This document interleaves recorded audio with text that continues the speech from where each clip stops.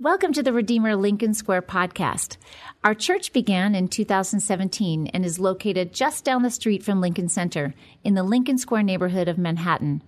Our podcast will primarily feature sermons from our Sunday worship service and the occasional interview or ministry resource. We hope you'll subscribe. Now, here's today's message. Today's scripture reading is taken from Galatians chapter 3, verses 1 to 10. You foolish Galatians, who has bewitched you? Before your very eyes, Jesus Christ was clearly portrayed as crucified. I would like to learn just one thing from you. Did you receive the Spirit by the works of the law or by believing what you heard? Are you so foolish? After beginning by means of the Spirit, are you now trying to finish by means of the flesh? Have you experienced so much in vain, if it really was in vain? So, again, I ask, does God give you his Spirit and work miracles among you by the works of the law, or by your believing what you have heard? So, also, Abraham believed God, and it was credited to him as righteousness. Understand then that those who have faith are children of Abraham. Scripture foresaw that God would justify the Gentiles by faith and announce the gospel in advance to Abraham. All nations will be blessed through you. So, those who rely on faith are blessed along with Abraham, the man of faith. For all who rely on the works of the law are under a curse. As it is written, cursed is everyone who does not continue to do everything written in the book of the law. Amen. Good morning again, and welcome to Redeemer Lincoln Square. You're all idiots. I don't normally start sermons that way, but Paul seems to have done that here in Galatians 3, and it sure does grab your attention doing it. What's going on here is he's done dancing around. The gloves are off. He's finally addressing the Galatians in as stark a reality as possible. One commentary I read paraphrased this first verse this way: "Oh, you dear Galatian idiots, surely you can't be so idiotic." That's what he's saying. He says, "You foolish Galatians." And then he launches into an argument/tirade that gets, I think, at the heart of and core nature of what it means to be a Christian. But I think this actually applies to us as well today. I think as New Yorkers, we can kind of get smug with sort of our own self-satisfaction, and yet we have so many inconsistencies with our modern narrative of life. Let me give you a couple. One, most of us live a life that suffering can take away our meaning. And what I mean by that is that our identities are constructed on things, on physical traits, material isms that will vanish and leave us in pieces. Furthermore, secondly, we don't know how to do identity today. And I think we're seeing these in the various cross pressures and tensions in society. We don't know how to do identity without at some level crushing or excluding somebody else's identity. We're talking about race, we're talking about politics, we're talking about social economic classes. They're in tension. I mean, you can go to the trivial, right? Even in our sports teams, Red Sox versus Yankees, we don't know how to do that. We can't pull ourselves up without pushing other people down.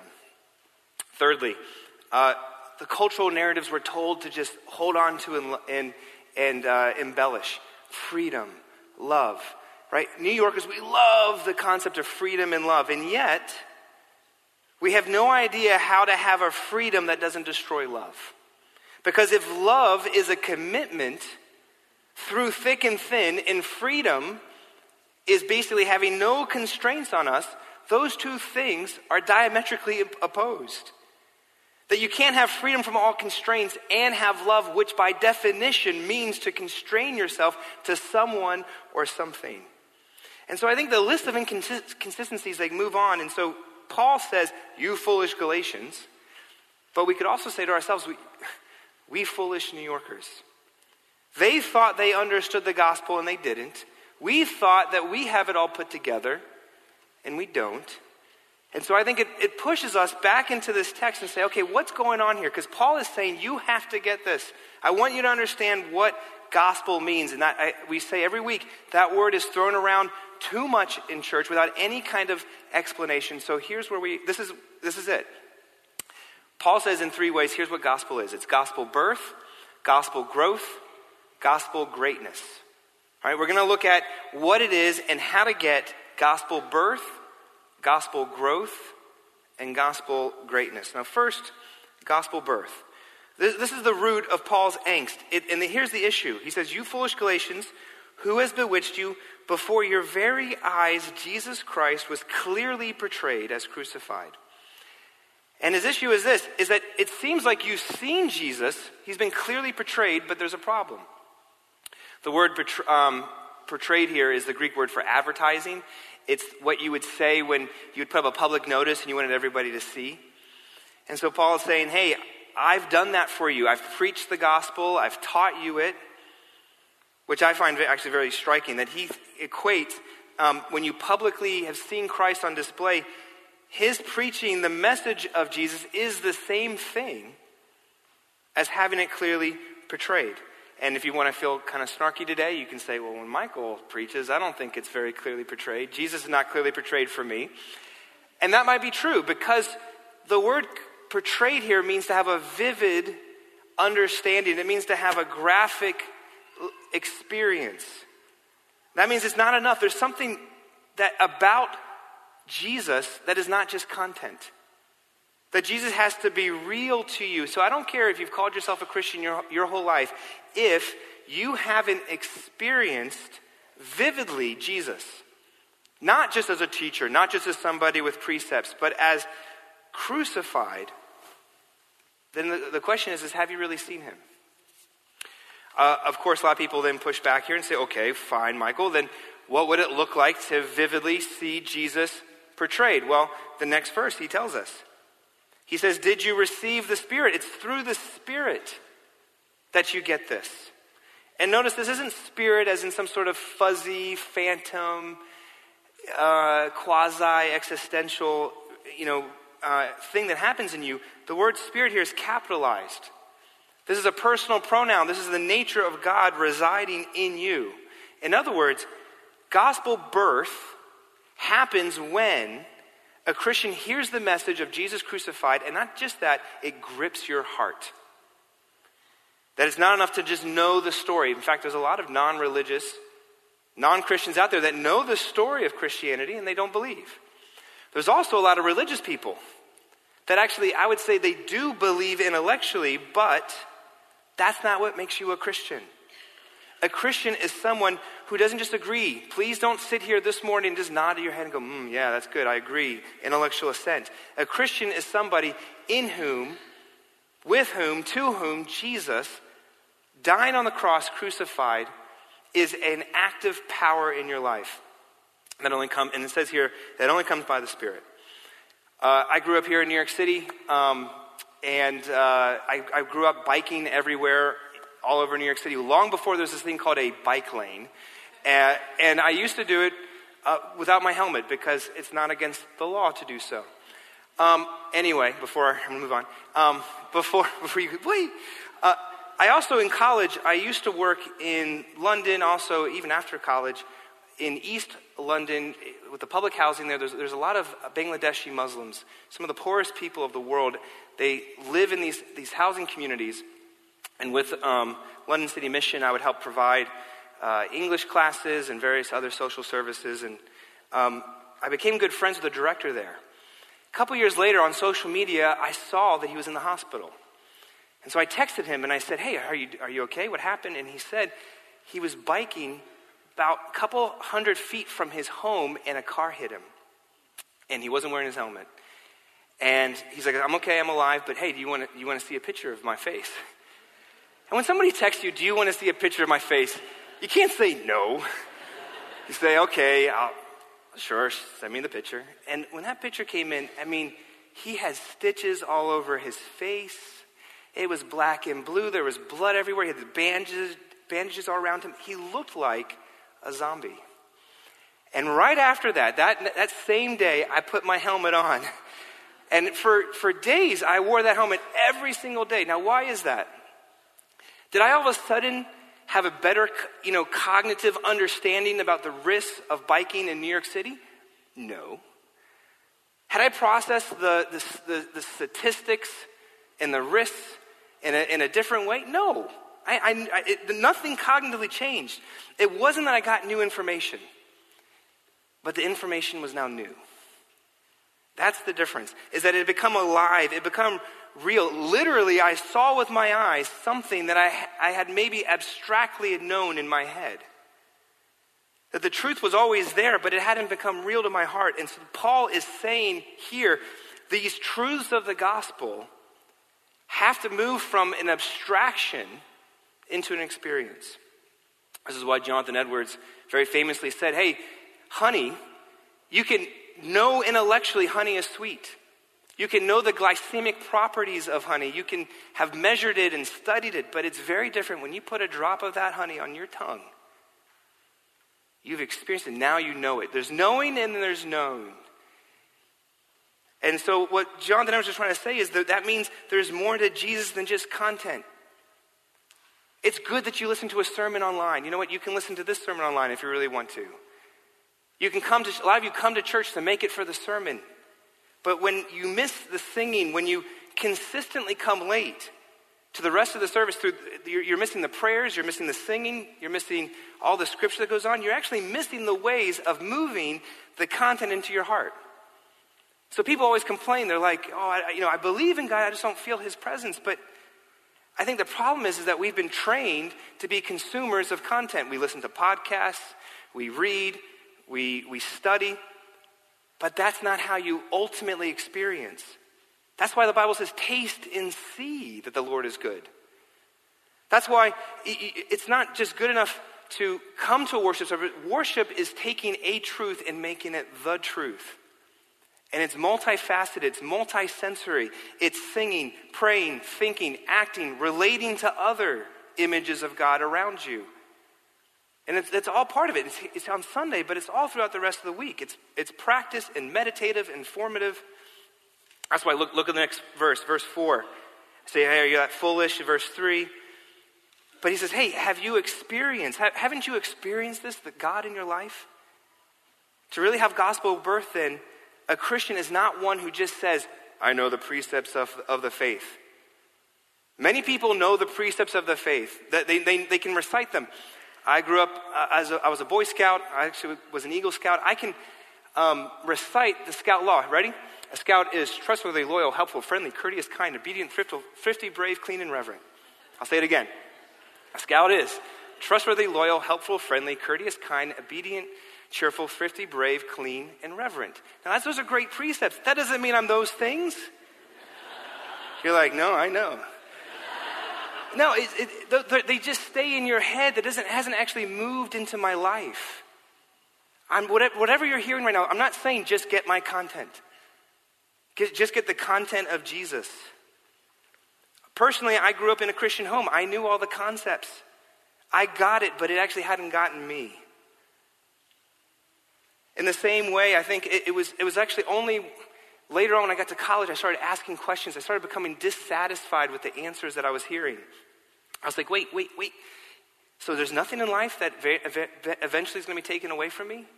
That suffering, pain, and death won't destroy? I was like, wait. If I want to be free from all constraints, culture is telling me just be free, be who I want to be. But then I also want unconditional love. And I can't have both of those at the same time. Society wants both, right? To be unconditionally loved, but then to have no conditions on you.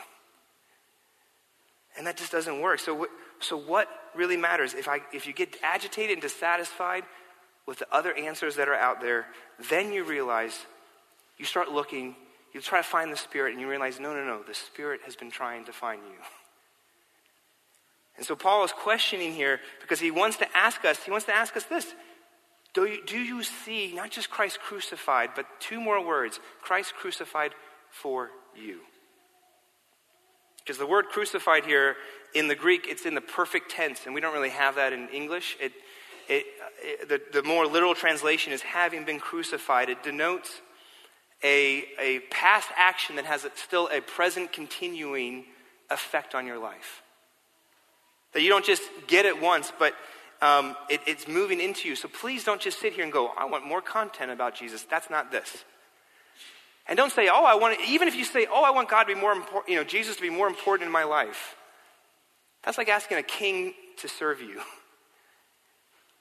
Whatever it is, if you're like, Michael, if I do what you're saying, I might be too Christian. But that's not having Jesus as a power. That's Jesus as a product. Put a little bit of product on, take a little bit of product off. That's not this. A power moves in you. You don't move it. That's gospel birth. At Redeemer Lincoln Square, we value questions and the people who ask them, which is why we hold a time of question and response, or Q&R, after our Sunday worship service. It's an opportunity for anyone to text in questions and then process responses alongside our pastor and other members of our church community. If you have questions about today's message, send an email to lsq@redeemer.com or join us for our Sunday worship service. Now, here's the remainder of today's teaching. That's what Paul wants you to get. So, first, gospel birth. Secondly, gospel growth. When Paul says, have you seen Jesus crucified for you? It's not just the beginnings of Christianity. Right? It's not being a Christian, but it's also the basis of all growth in Christianity. Look at verse 3 again. In verse 3, it says, are you so foolish? By the beginnings, by the means of the Spirit, are you now trying to finish by means of the flesh? Hey, you started that way into Christianity was by the Spirit, but are you now trying to use the works of the law? Are you trying to grow through the flesh? It doesn't work that way. The way into Christian life is the same as the way on in Christian life. I think a lot of times the default here, this is the content again. Christians know that Jesus forgives. He gives you grace, but now it's up to me to live the right way.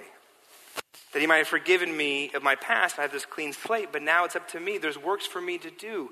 But Paul is saying God's law can't make you grow. I don't know, there's been a lot of stories coming out, and you're going to see a lot more of these. They're in the Wall Street Journal, they're in the New York Times. It's across all spectrums of reportage that DNA testing is taking men and women who have been in prison for decades, and they're being released because the DNA evidence is proving that they're innocent. A couple months ago, I saw an article about two men. They had been in prison for 30 years. One was on death row. One was going to have life imprisoned, be imprisoned. And the DNA evidence proves it wasn't them. And so now they're free. And if you read these articles, man, there's just such mixed emotions. You're like, this is good, finally. And then at the same time, you're like, wait. Our criminal justice system has locked away innocent people. Some scholars estimate that it's in the tens of thousands of men and women that have been locked up wrongly. And if you start going after it, it just kind of gets you mad. That these men were free in a cosmic sense, but they can never get now back what was taken from them. They didn't lose years, they lost decades. And psychologically, all the statistics are coming back that they're actually still imprisoned after they leave. They can't change the habits, they can't change how they've been formed in those spaces. And so even though that truly in the eyes of God they're not guilty, in the eyes of the state, they were. That they were not condemned in his eyes, but they were condemned in our eyes. And I think there's actually a lot of people in this room, the very same thing is actually happening to you. That Paul says in this text that you are free in Christ. That you're actually not condemned before his eyes. The word justify shows up here. And in the chapter before, it means to be not guilty in God's eyes. But if that's true, then if we're not guilty in his eyes, then why are we living life as if we're still imprisoned? We're living life still, psychologically, even though we've been freed, as if we're still actually imprisoned. It's through the works and use of the law. That day in and day out, we're still doing this. And see, Paul is saying, who's condemning you? It's not God. It's yourself. You've put yourself under the law, so stop trying to use it because you're actually forgetting that you're free. Because if Christ is crucified for you, go back to last week. Paul says, I no longer live, but Christ lives in me. That he loved me and gave himself for me. That's in chapter 2. That means Jesus lived the life you should have lived, and he died the death that you should have died, which means now, there's now no condemnation for those who are in Christ Jesus. That's a nice idea, Mike. But like we said in the last point, you have to take that idea and it has to move into your life as a power. And that means we need to start realizing that the fears and the bad habits and the workaholism and the porn issue and all the things that you're doing, that you're throwing yourself into right now, it's not because you don't already believe in God. A lot of you do. But what ends up happening is that when you go to him and say, God, I have an anger problem, please take it away. That's half the point. Because you've admitted it, but you have to go deeper. You have to ask, why do I get angry? And then when I do get angry, what is being threatened that's being taken away from me that I feel like I need? What is that?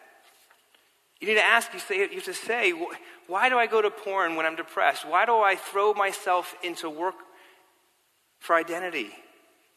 Because ultimately there's only two options on the table. Ultimately you're going to either save yourself or let him save you. You're going to live for that thing or let him live for you. Because if you go deeper, you can go look at the storylines. Why are we always looking for Prince Charming? Why is it that, Beauty and the Beast, we're the beast looking for that beauty? You have Chariots of Fire. You have Harold Abrams in it, where in this movie, he's trying to win the Olympic gold, and he's saying, why am I running? I have 10 seconds every time I run the 100-meter dash to justify my existence. That's us. Right? Rocky says to Adrian, why do I have to get into the ring and fight Apollo Creed? Because I need to go 15 rounds, and if I do that and I don't get knocked out, then I can go the distance. Why? So I know I'm not a bum. That's what he says. The deep need to prove oneself, it's this achievement, it's this love relationship, it's these drives pushing us. And if we follow the trail of emotions, the sadness, the anxiety, the fear, the bitterness, follow the emotions down the trail. And what you'll see often, that's what's causing those things, it's because something that you were hoping to save you is either under threat or not working at all. That's what Paul is saying is the works of the law. That's the effects of it. Now be careful. I'm not saying emotions are bad. I'm saying actually they're often the signs of showing you what's actually really happening underneath. Because something is being threatened. And I'm bringing this up because I can stand up here, folks, every single Sunday, and until I'm blue in the face, I can say to you, make Jesus the lover of your life. But if something else is more real to you than Jesus' realness, it won't matter. It's that simple. That I can say there really is a handsome prince out there for you. There really is a beauty for you. There really is somebody who will go into the ring of life and fight for you. It's Jesus Christ crucified. But you have to not only have that clearly portrayed, the Spirit needs to move that into your heart. And that's where gospel growth comes. It's not just at the beginning of your faith, it's in the midst of your faith. Where you turn to him and say, I have belief, but help my unbelief. I believe, I need you now even more than when I first believed. That's gospel growth. That's the essence of it when you get there. Now, last point, gospel greatness. Paul, like a good preacher, tries to show his people what he means, and he goes to an example. He says, so also Abraham believed, and God credited him as righteousness. This is, I think, later down in our passage. Verse 8, now all nations will be blessed through you. See, Paul is quoting Genesis 12 there, but also Genesis 15. From Abraham's life, he's saying, hey, I'm saying all this, but don't take my word for it. Look at Abraham's life. So for us to really understand Galatians 3, you have to look at Genesis 15. And look at, first here in Galatians 3:6, it says, so also Abraham believed, and it was credited to him as righteousness. This is a huge statement. It wasn't his works. It wasn't his niceness. It wasn't anything inside of him. It was his faith. And faith is one of those pseudo words that's thrown around. Biblically, it just means trust. At the end of the day, where was his trust? Go back to Genesis 15, and he didn't know if he could trust God. It's what we often say to ourselves. We say, God, how do I know I can trust you? How do I know you're good? And God says, all right, you want to know? Take a bunch of animals, cut them in half, and spread them apart. And back then, they didn't have written contracts. They didn't have the paper to do it. The way they made promises to each other is they cut animals in half, moved them to the sides, and both parties, upon agreement of whatever transaction they were going to make, they walked between the pieces.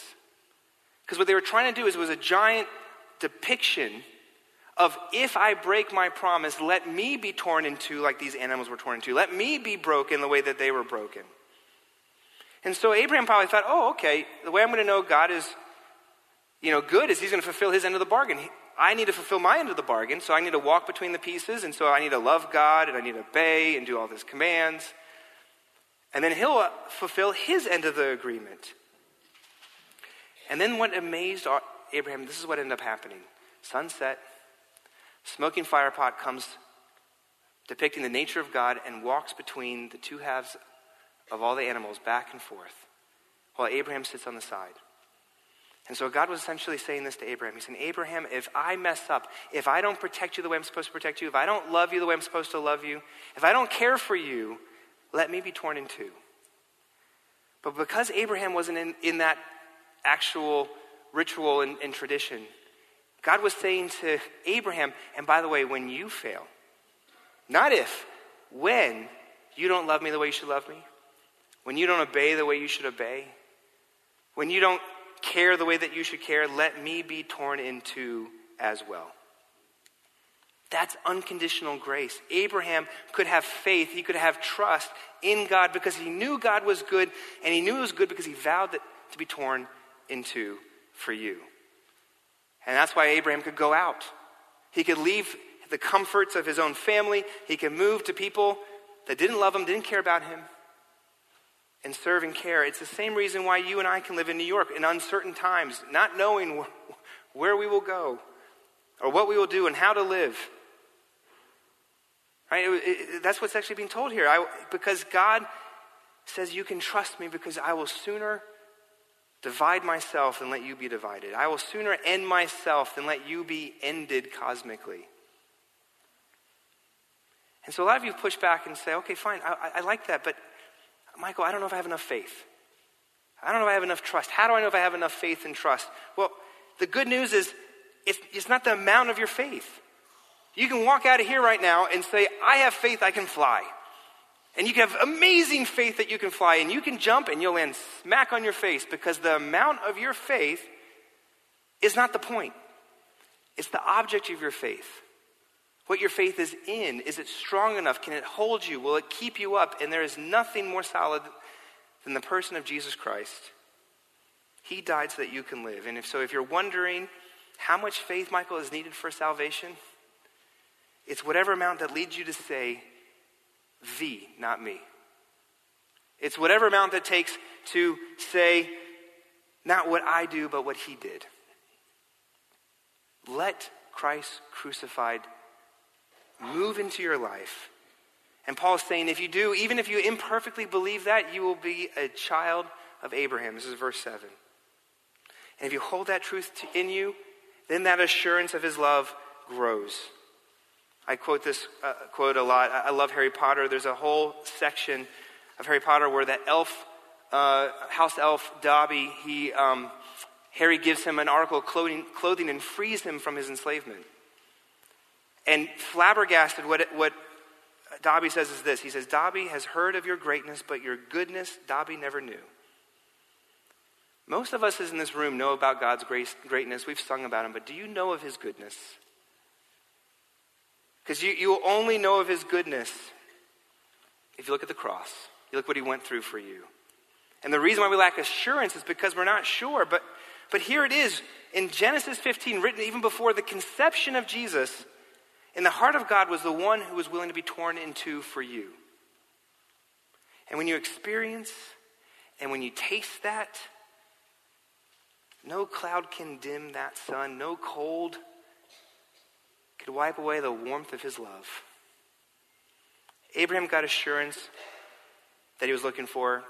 You and I, folks, we can't have assurance by just knowing God is real. You have to know God is good. And you know that he's good is by experiencing his goodness vividly in the person of Jesus. That if you fail him, he won't fail you. And if you make that your assurance, you know what happens? It can turn you into a person of greatness. You can rest in that promise. Here's how it works, is you will be humbled. So many people in this town, including ourselves, often we can drink the Kool-Aid of our own self-satisfaction.